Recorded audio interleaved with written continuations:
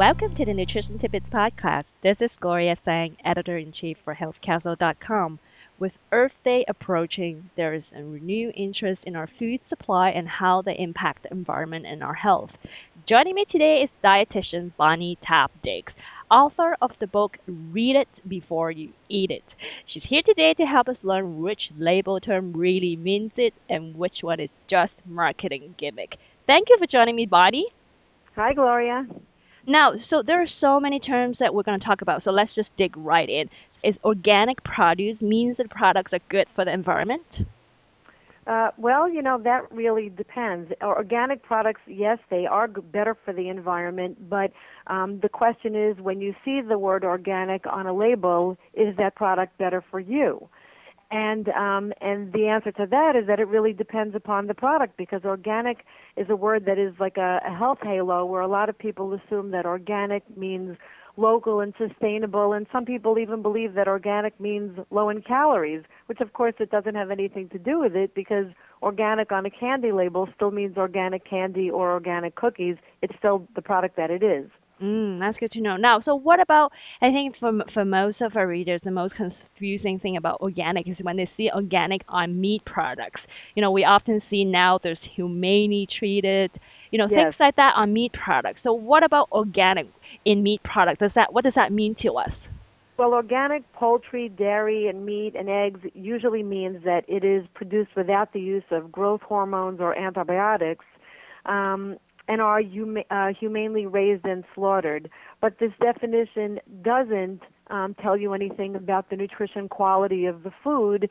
That really depends upon the product.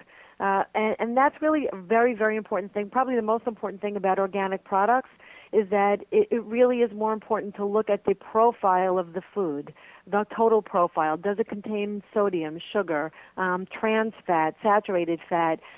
Organic shouldn't override or supersede looking at the nutrition facts panel to see what's really in your food. Now, with the local food movement, again, getting back to organics, does purchasing organic food means we're actually supporting local economy? No. In many cases it does, but again, you have to check your label, because we have so many organic products that come from other countries like China, and that is far from local. So organic doesn't mean local, and also local doesn't mean organic, because there are many local farmers that may not use organic methods of raising their produce. So again, you want to look at organic and local. You have to look and sustainable. Those labels should be on your food to give you the total picture. That's a good point. Now, so the next most confusing term is natural. Now, I've seen this term on an array of products, from snack bars to ice cream, uh, cereals. What does it really mean when it says natural on the front of the package? I can answer that really quickly. It doesn't mean anything. So all that it means is that you're probably going to see a lovely earth tone package, maybe with flowers on it, maybe even a farm in the background. And it is the most popular nutrition labeling term across the globe. And people definitely think that when they see natural that they're getting a healthier product. But it doesn't mean anything. It could have just as much sugar, salt, and fat and white flour stripped of nutrients as any other counterpart that doesn't say natural. So it's not really regulated by the government. Now, the next term is GMO. Personally, I found that on, for example, soy milk that I'm drinking, I look at the back and I saw, I could see that it says it's made from non-GMO soybeans. I don't see a lot of consistent terms about GMO. Do you know anything about the regulations of labeling GMO products? It's not as carefully regulated at this point.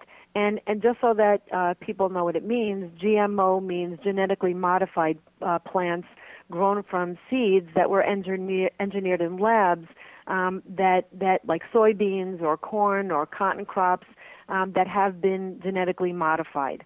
And the reason why it's modified is to resist pesticides or insects. But it's really a subject that's kind of up in the air now. It's not as regulated, and there's lots of buzz in the news about how regulated it should be, and I think that we're going to be hearing more and more about it. That's good to know.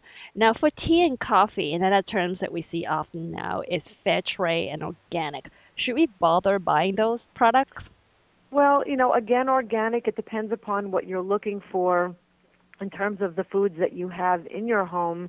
In terms of fair trade, I think that that is something that is important to look for. And I think that that, again, goes with, humane treatments of animals. And again, it really depends upon what your philosophy is, what you're looking for. It's really very personal, and it becomes something that is, something that you have to believe in, for yourself and for your family. So there are many things to look for in the label of coffee. There's bird friendly, there's fair trade, organic. All of these are terms that really take the time, but you may want to take the time and look into them. They're all, by the way, all of these terms are defined in my book. Good information, Bonnie. Can you tell us more about your book then? Yes, my book, Read It Before You Eat It, is really meant to be like a GPS of the supermarket. It tells you all about every word that's on that label and what it means. But also, the second half of my book is literally an aisle-by-aisle tour of the supermarket to teach you how to choose the healthiest foods, because I don't believe that shopping the perimeter is the best way to shop healthy for your family, because there are so many things in the middle aisles that are healthy. And also in the 250-something pages, not even one brand name is mentioned. So I wanted to write a book that people could use in a friendly fashion to shop in any store, anywhere in the country, and also at any price point. Great information. Check out Bonnie's website, betterthandieting.net. Thank you for joining me, Bonnie. Thank you, Gloria. I really appreciate it. We've been talking to Bonnie Tapdix, author of the book Read It Before You Eat It. For more information about this show, go to healthcastle.com.